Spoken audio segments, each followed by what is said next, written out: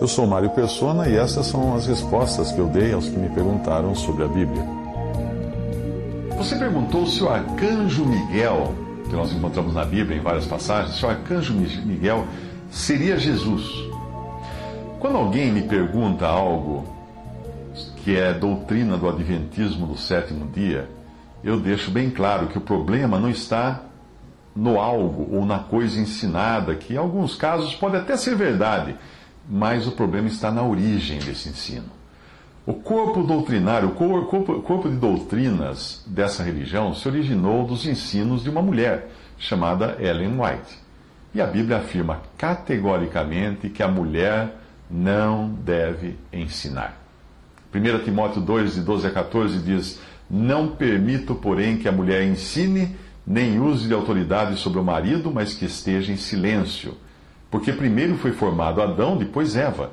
E Adão não foi enganado, mas a mulher, sendo enganada, caiu em transgressão. Deus tomou esse cuidado de proibir que a mulher ensine, porque a mulher foi enganada lá no Éden, caindo em transgressão. Apesar de Adão ter acompanhado sua mulher no erro, ele não foi enganado pela serpente. Ele estava ciente do erro. Por essa razão, a mulher é mais suscetível ao engano do inimigo. E mais ainda agora, pois depois da queda, Deus criou uma inimizade entre a serpente e a mulher, fazendo da mulher o alvo preferido de Satanás. Gênesis 3,15 diz: e porei inimizade entre ti, ele está dizendo isso a Satanás, a serpente, entre ti e a mulher, entre a tua semente, ou descendente, e a sua semente. Esta te ferirá a cabeça, e tu lhe ferirás o calcanhar.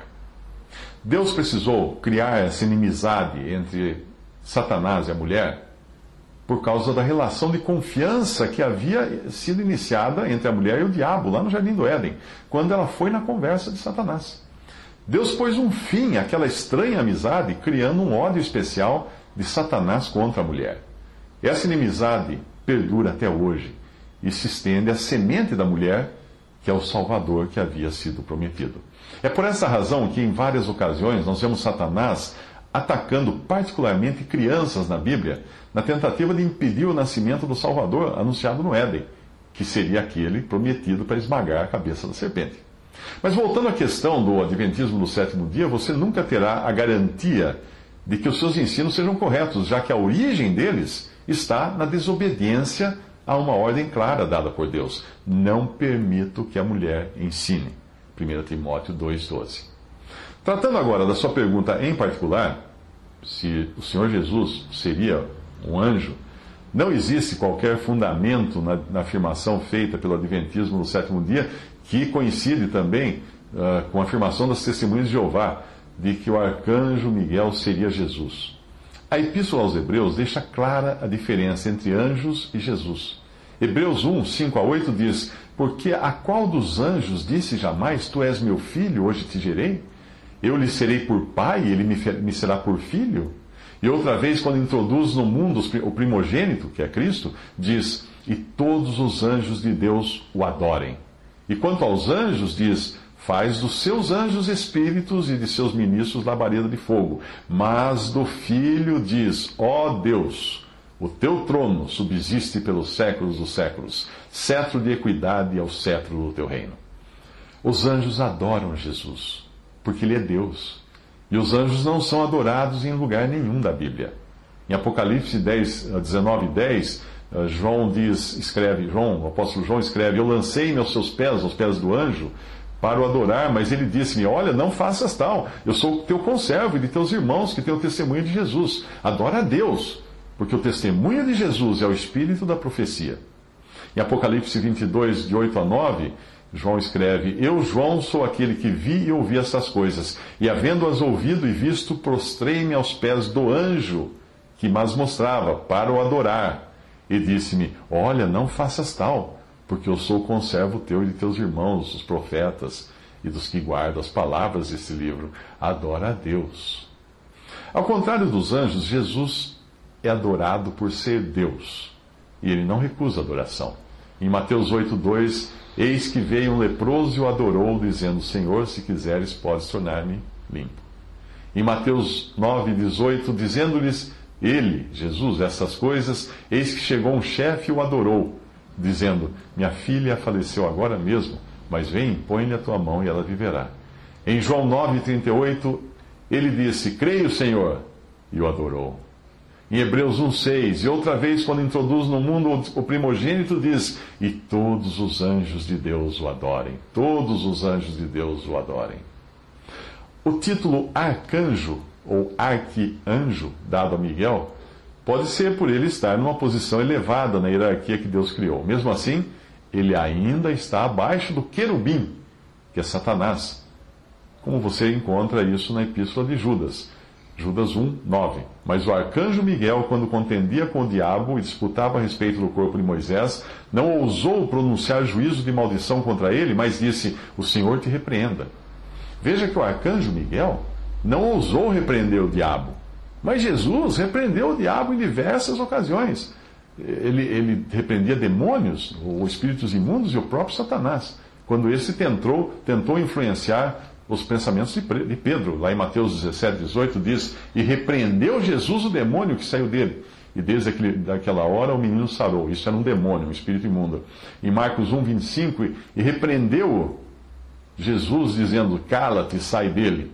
Em Marcos 8, 33, mas ele, virando-se e olhando para os seus discípulos, repreendeu a Pedro, dizendo: retira-te de diante de mim, Satanás, porque não compreendes as coisas que são de Deus, mas as que são dos homens.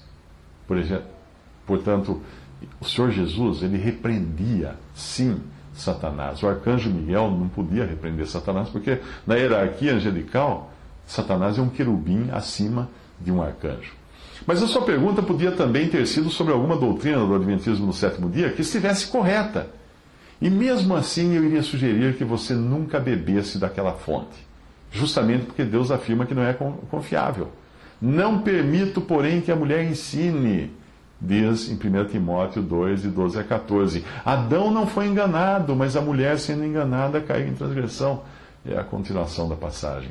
Ainda que Ellen White, a fundadora do Adventismo, tenha costurado algumas verdades no tecido da sua doutrina, essas verdades podem estar ali apenas para servirem de gancho para levar os incautos à mentira.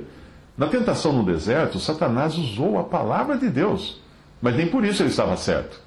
Procure sempre analisar a origem, mesmo de uma verdade, porque a verdade pode ser apenas o preâmbulo de uma mentira.